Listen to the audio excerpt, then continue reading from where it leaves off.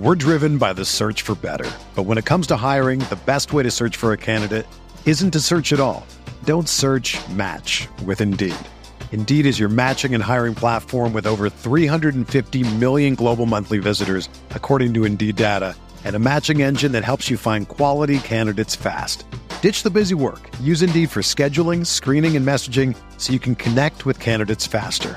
Leveraging over 140 million qualifications and preferences every day, Indeed's matching engine is constantly learning from your preferences, so the more you use Indeed, the better it gets. Join more than 3.5 million businesses worldwide that use Indeed to hire great talent fast. And listeners of this show will get a $75 sponsored job credit to get your jobs more visibility at Indeed.com/Blue Wire. Just go to Indeed.com/Blue Wire right now and support our show by saying that you heard about Indeed on this podcast. That's Indeed.com/Blue Wire. Terms and conditions apply. Need to hire? You need Indeed.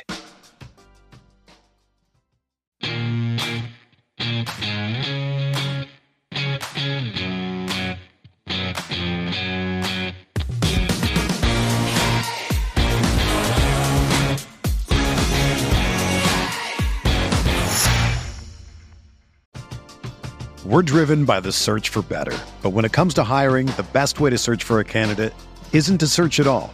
Don't search, match with Indeed. Indeed is your matching and hiring platform with over 350 million global monthly visitors, according to Indeed data, and a matching engine that helps you find quality candidates fast. Ditch the busy work. Use Indeed for scheduling, screening, and messaging so you can connect with candidates faster. Leveraging over 140 million qualifications and preferences every day, Indeed's matching engine is constantly learning from your preferences, so the more you use Indeed, the better it gets. Join more than 3.5 million businesses worldwide that use Indeed to hire great talent fast. And listeners of this show will get a $75 sponsored job credit to get your jobs more visibility at Indeed.com/Blue Wire. Just go to Indeed.com/Blue Wire right now and support our show by saying that you heard about Indeed on this podcast. That's Indeed.com/Blue Wire. Terms and conditions apply. Need to hire? You need Indeed. The best way to learn a language? Immersion. Living where the language is spoken and using it every day. But if that's not in the cards this year, you can still learn a language the second best way, and that's with Babbel. Be a better you in 2024 with Babbel, the science-backed language learning app that actually works. Don't pay hundreds of dollars for private tutors or waste hours on apps that don't really help you speak the language. Babbel's quick 10-minute lessons are handcrafted by over 200 language experts and help you start speaking a new language in as little as 3 weeks. Babbel's designed by real people for real conversations, and their tips and tools are approachable, accessible, rooted in real-life situations, and delivered with conversation-based teaching, so you're ready to practice what you've learned in the real world. Here's a special limited-time deal for our listeners. Right now, get up to 60% off your Babbel subscription at Babbel.com/Blue Wire. That's 60% off at Babbel.com/Blue Wire, spelled BABBEL.com/Blue Wire. Rules and restrictions apply. What is going on, guys? Welcome back to another episode of Talking Halos. I'm your host today, Jared Timms, and I'm joined alongside my co-host, my partner in crime, Nate Green. Nate, forgetting about you like always. We are joined by... Always, dude, always. We are joined by beat writer for The Athletic for the Angels, Sam Blum. Sam, welcome back. How you doing? Thank you, Jared. Thank you, Nate. Look forward to being here, as always. Love it. Love it. Absolutely love it. I'm excited that you were able to take time and talk with us for a few minutes because a lot of big news happening out there. But before we get going with those questions, let everybody know where they can find you if they don't know where to find you already, and also where they can find your work. They can find me at theathletic.com. Go to the Angels tab. That's a good place. And also on Twitter at SamBlum3. That's probably the two best spots. Twitter still exists, so no Instagram yet. Yes. Hopefully that little Twitter thing stays around for a little while. It's a lot of fun. So, Nate, how are you doing? Doing well. How about you? Not doing too bad. Good Excited to see Sam on. It's gonna be a fun one. Yeah, always, especially with the topic. We're going to continue to roll over with what we talked about last time. Of course, we kind of broke down Jeff and Rhett's article. I figured, hey, I mean, might as well reach out to Sam, see if he can talk. He has, I don't like using some words, but he's been the most critical of the team, of the writers, of the beat writers. And I really wanted to get Sam's opinion on, his favorite topic. I think is it your favorite? It's the most requested topic by you, in quite some time. I mean, favorite in terms of like best stuff to like I most enjoy talking about. I mean, I just think it's the most relevant. I just think it's the most relevant. Like it comes to like everything is from the tree of Artie to some extent because it's not like I enjoy it or don't enjoy it. I just think it's if you're doing the job, you're covering what he's doing because and that's why I mean, I think some people are always wondering why I call it out, why he didn't always talk when he didn't talk to us. And it's not because I want to don't like him or I don't know him to be honest with you, or because I think he's a bad person or because I think he's a horrible owner. It's because he makes every decision really to some extent. He doesn't make every minor decision, but it all stems from him. So, if we're going to get a sense of why things are the way they are and, why the team is, good or bad or whatever, I mean, it's incumbent on him to kind of answer those questions. And, I'm certain if the Angels win the World Series, he'll be available then. And you have to be available when your team is, been out of the playoffs for 8 straight years and has had losing seasons in 7 straight years. So I think it's important. And, wouldn't say it's my favorite topic, but I do think it's the most important thing to talk about. Yeah. Yeah, and there are so many topics that stem from it that, just over the past 3 years that have not really been covered. I mean, starting all the way from, Tyler Skaggs all the way up to selling the team, so it was, yeah, it was time. And again, I like telling the story. I remember I think the last time he was at an Angels game. I think it was either opening day or something along the lines of that. Somebody was being inducted into the Hall of Fame. It could have been Vlad, and he actually showed up late to the event because of bad traffic and everything was kind of pushed back because of him. I mean, from a fan's perspective, you look at it and it's like, well, that's, typical Artie. But I did want to start off with some, questions about the team, but let's just jump right into Artie Moreno talk because I think there's quite a lot to break down. So, from all of it, I mean, I just kind of want to get, what did you take away from it? There were a lot of key things addressed. Were there some things that, you thought were more key than others? I mean, you were there. I'll let you kind of break it down in a sense and, I'll let you have the floor, man. I thought the biggest thing was, going in was trying to get a sense of, obviously he didn't sell the team. And, I think it was somewhat alluded to when he spoke to Tom Verducci of Sports Illustrated that, obviously he wanted to come back and there was a reason for it. And maybe there was going to be something he changed or adjusted. And I wanted to get a sense of, okay, what is it that if you're coming back, what is it that you're going to do differently? Because clearly the status quo is I mean, listen, I think they could have a good year this year, but I don't necessarily look at this team and see a ton of long-term success. They have some good young pitching, but, I don't necessarily look at the roster and see a team built to win year after year. And so what was he going to do differently? How are they going to kind of set up a pipeline? How are they going to kind of establish, whether that's through payroll or through minor league player development, what was going to be different? And the interesting thing was, I mean, instead of really saying, yeah, we're going to do things differently, he just kind of defended the way he operates to begin with. So, I think some of the points he made fair. Obviously, he has spent on payroll, but I think, he also commented on the fact that he's always kind of given an unlimited budget for the minor league side. And I just I don't know how you could square that with what we know about the way the minor leagues have operated. It just doesn't make sense to me. I don't, obviously the Angels books aren't open to me or to any reporters, but I think you can just read between the lines of how minor leaguers have kind of been treated. And not only just that, just how many of them come up through the Angels system and have success. There are obviously some outliers like Mike Trout, Jared Walsh, who's done really well. I think Reed Detmers is in a great position to have an incredible year, but I don't, there's not a pipeline necessarily. So that to me, talking to Artie was what were we going to get out? What were we going to kind of learn about what will he do differently? And I didn't really feel like he felt like he needed to do much differently. And he didn't really take responsibility for why this team is where it is.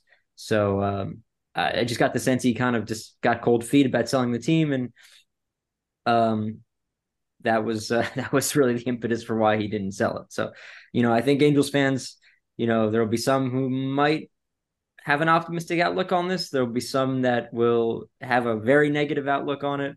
I think, the truth's probably somewhere in between, but honestly, the track record isn't good in the last, 8 years. And I think you kind of have to look at that and look at it really critically because it isn't working right now.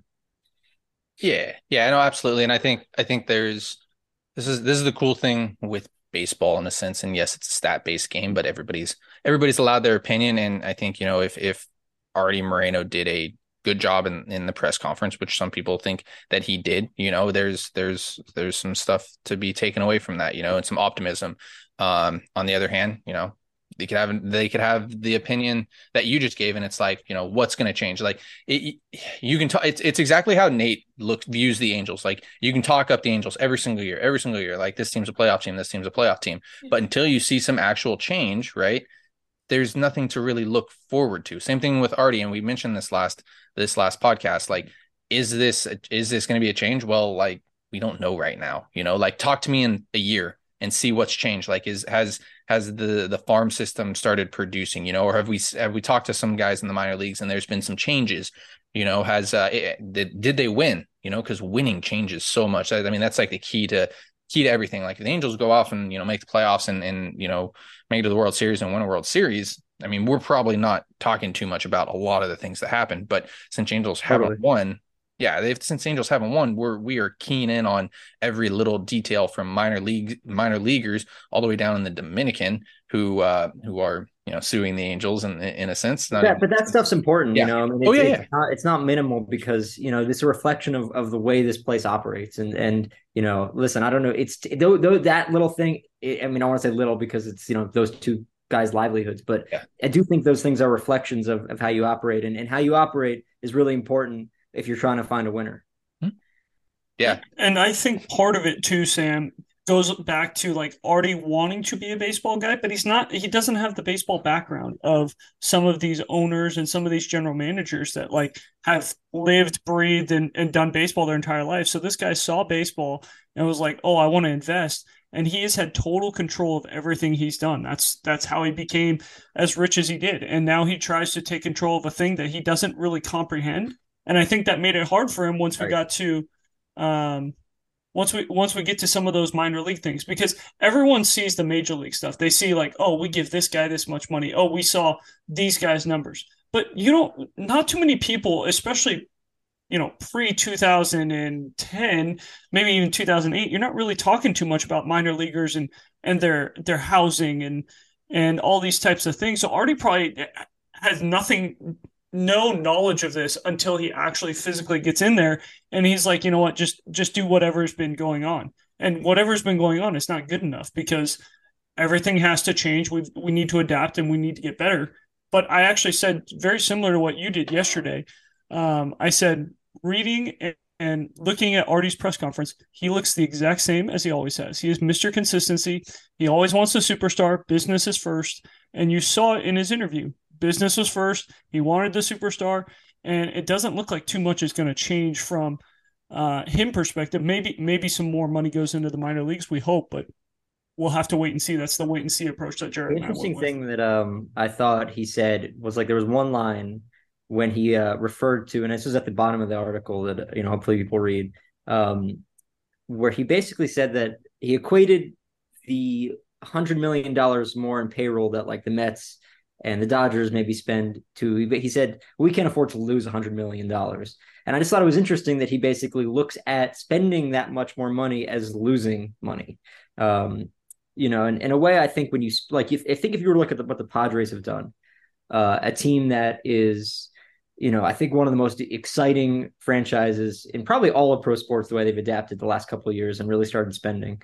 They spend more, and I look at that as an investment, right? Like that's an investment in your success. The way that the fans have reacted to it, they probably get a return now on that investment. Does that mean that the net profit, the revenues are more? Maybe not right now, but maybe it will be in the future, right? You start to act like a big market team, and maybe we'll start earning like a big market team. The Angels, I think, are middling in that sense. They're not a big market team right now. I think that they want to present themselves as that when they obviously call themselves the Los Angeles Angels. Mm-hmm. They'll spend record contracts on Mike Trout and Anthony Rendon, maybe Shohei Ohtani, but it's like it's got the allure of a big market team without anything really, the infrastructure to back it up. That's the way I look at it.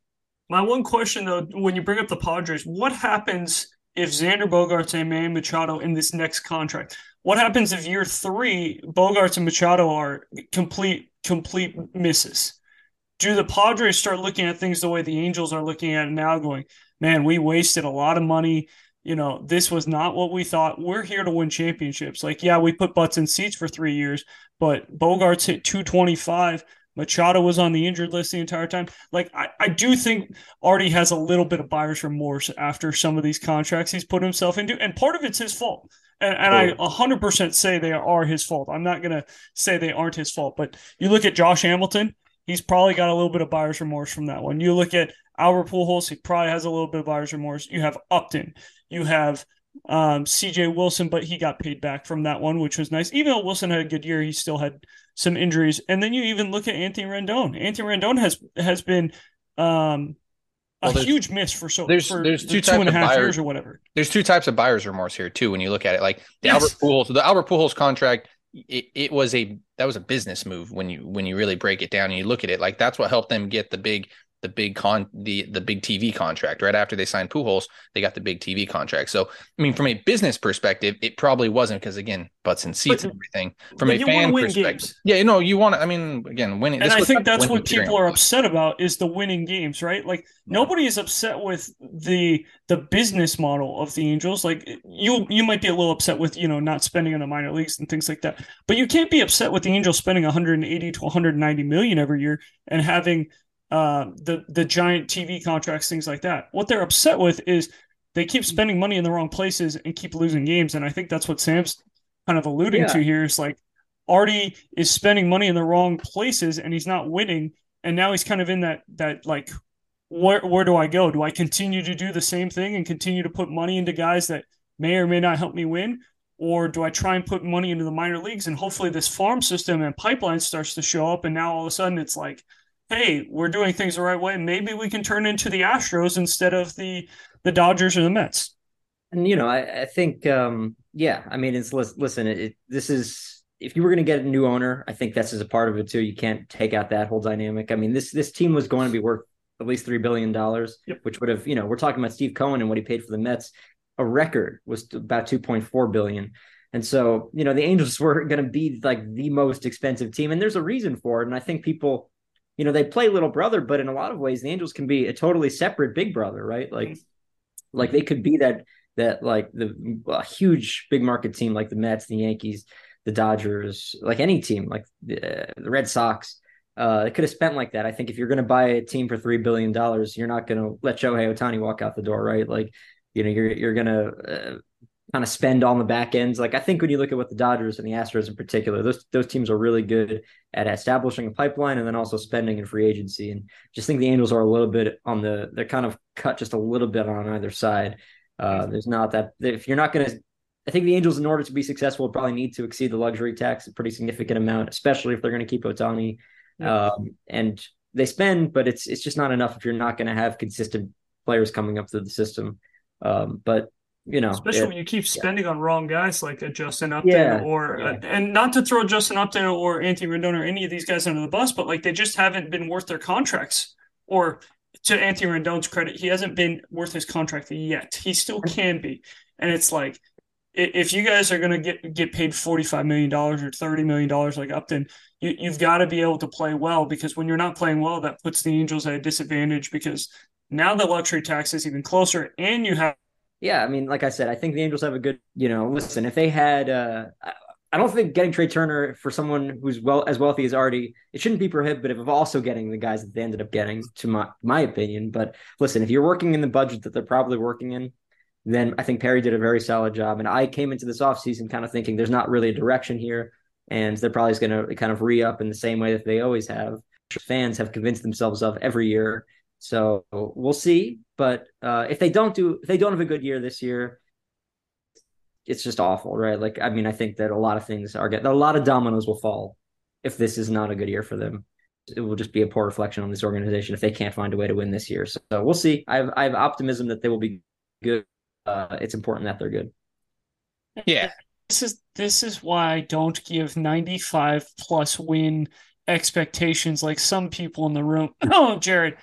Um, because that's exactly how I feel. It's like every single year you read everything, you look at everything, and it's, oh, the Angels are going to win 94 games. They're going to finish in the postseason, and you never know. Mike Trout gets there, Shohei Ohtani gets there. We could win the thing. And then you're in August, and they're lucky to win 60 games.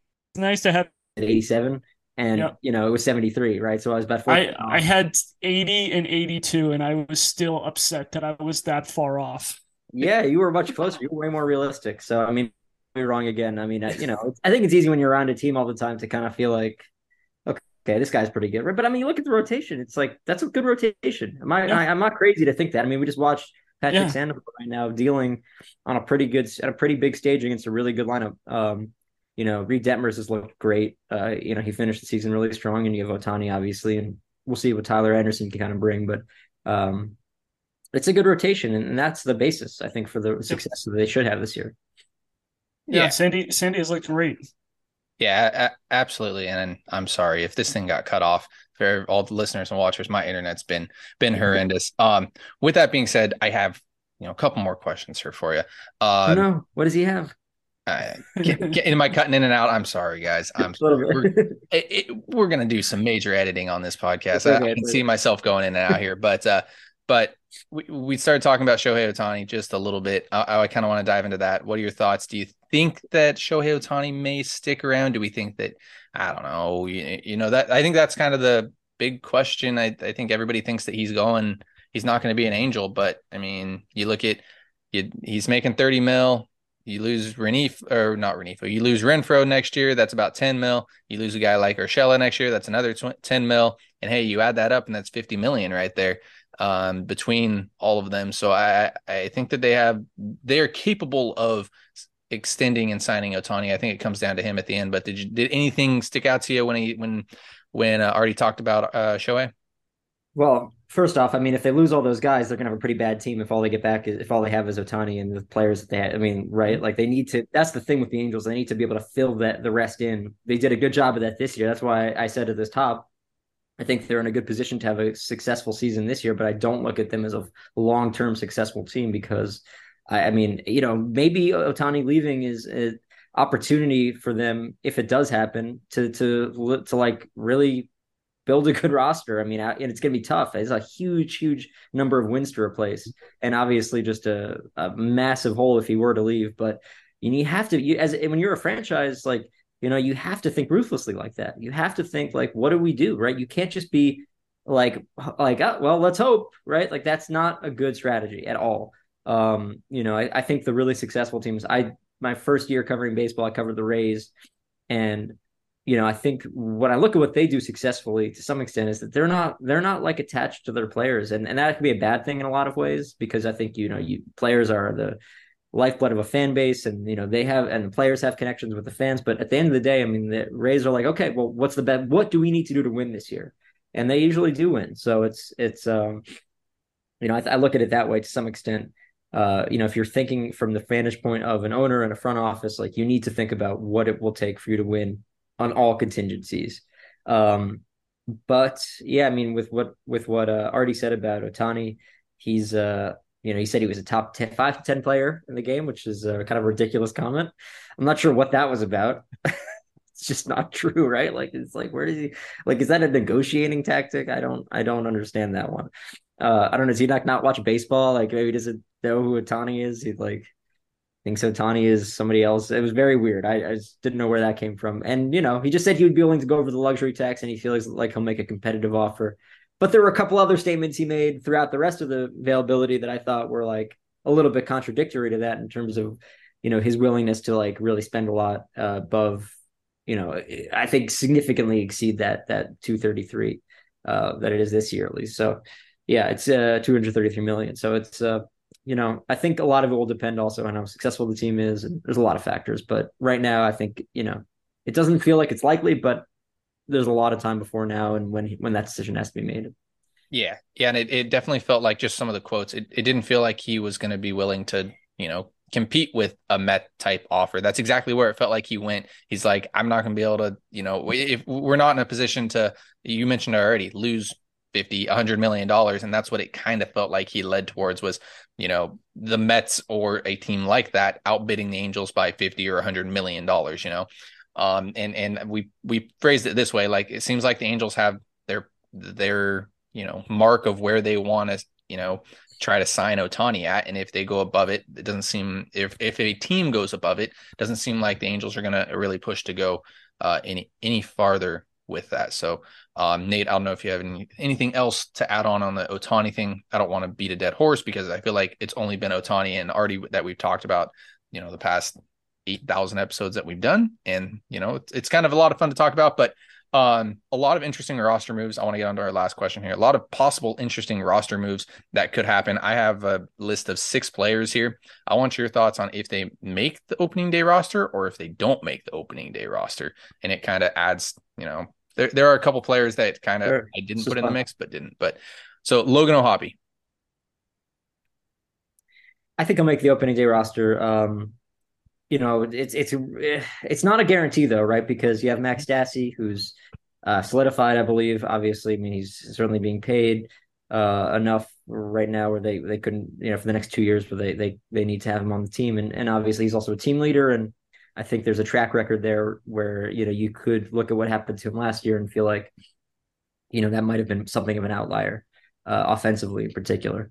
The big question with catcher is Matt Thaiss, and what is the Angels? How do they view him, and are they willing to let him walk? Because he's got no options left, and so if you don't put him on the roster, he'll go through waivers. And listen, he's a catcher that can hit probably above average comparison to other catchers, so he'll probably get taken, especially by maybe a bad team that wants to kind of work with him to kind of really perfect the position and put him in position to hit well and be maybe a long-term player for them. So there's a scenario where they take 3 catchers. I think the most likely scenario is they have Stassi and O'Hoppe. But yeah, that's a really tough one. That's going to be tough. I'll say yes to O'Hoppe though. I just think that they're trying to win this year. You're going to put your best players out there, and O'Hoppe to me seems like the best player that they could put out there. Yep. Yeah, I want to throw that one in first because that's such a tough one. Brett Phillips. Man, I love Brett Phillips. He's so nice every day. He says hello. He's just like the nicest person. I think it's more likely than not that he does make the team, but I'm going to go with no on this just because I don't know. Maybe I'm listing other names of people you'll ask me in the future, but if I were constructing this roster, to me, what I would prioritize is I'd put Andrew Velazquez on it. And the reason why is that I think you need somebody who could come in and be a defensive replacement on the infield, in particular a shortstop, because you don't have a solidified real shortstop, and you want to be able to have good defense late in games. And people don't always realize this about Velazquez, but he would consider his primary position to be center field. And obviously someone like Trout is going to need off days this year. You'll have a good defensive center fielder. And his hitting is what it is. I don't think you put him on the roster for hitting, but I mean, Brett Phillips has really, really, really struggled this spring offensively. I mean, he struck out in I think about half of his plate appearances. So listen, I mean, they signed Brett Phillips. He's on a major league deal. I think if they were to DFA him, they're probably in a position to keep him because I don't know how many teams are going to want to pay him the 1.2 million. So he even said he didn't get any other major league offers. Love Brett Phillips, would love to cover him, love to have him on the team and deal with him every day. But I mean, just kind of looking at this from a, what makes the most sense situation, I would go with no, but I don't know exactly how the Angels feel about this. Tucker Davidson. Yes, I think he'll be on the roster. He's had a really good spring, and he's got no options. And I mean, the thing about the Angels is they don't need to necessarily decide a sixth starter, and even Phil said this the other day. They're not going to decide a sixth starter until after the home series against the Nationals. I think like in the middle of April, because the off days are early on. So Yeah, they'll have him on the team. I'm sure he'll probably come out of the bullpen to start the season, and they'll probably use him as a starter, assuming he's looked good and looked effective. You know, moving forward. I mean, the only complicating factor to that is, well, Griffin Canning's also had a very good spring, and you probably would want to give him an opportunity if he feels like it's deserved. But I mean, just starting the year, I don't. What it would be stupid for the Angels to just let Davidson walk after the spring he's had. Some team would take him, so it makes no sense. Absolutely. And the last one, probably the biggest question, Ben Joyce. Ben Joyce, man, it's going to be either Joyce or Wance, I think. I'm going to say no on Ben Joyce because I do think that Andrew Wance has had a good enough spring where they're just, he had a good year last year. It's really tough. I mean, you get in Wance. Wance is a middle innings, come in, bridge guy. Like, he's reliable. Like, I think you're comfortable putting him in a game that you're winning. Ben Joyce is like got that factor to him where he's like, okay, well, maybe you have like this shutdown dude that throws 104 and like instills fear in every person that comes up, and you don't want to lose that. And also, he probably only has so many bullets to throw this year. I mean, he's got like 50 innings ever. Like, this guy does not pitch much.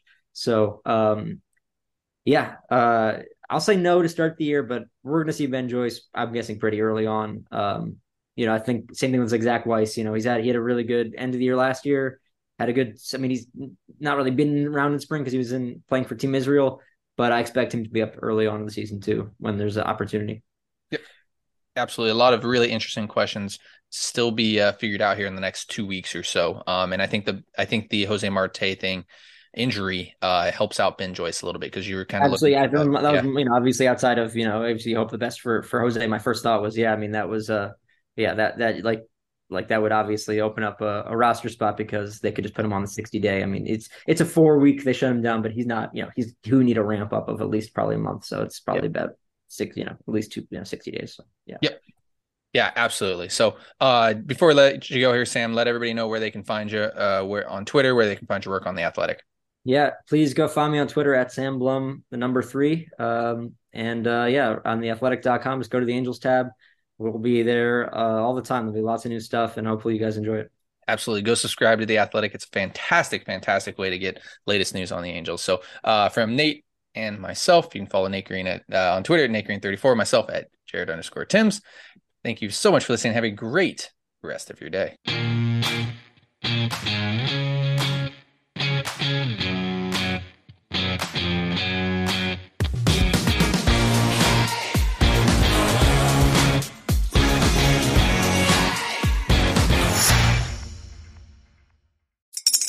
Spring is in the air at Littleton Coin Company, and we want to help you brighten your collection. Visit us at littletoncoin.com all month long to enjoy 15% off your purchase. With a wide selection of coins, paper money, supplies, and more, Littleton Coin Company has something for every collector's taste. Use promo code SPRING at littletoncoin.com for 15% off your purchase all month long. Restrictions apply. Littleton Coin Company. Serving collectors since 1945.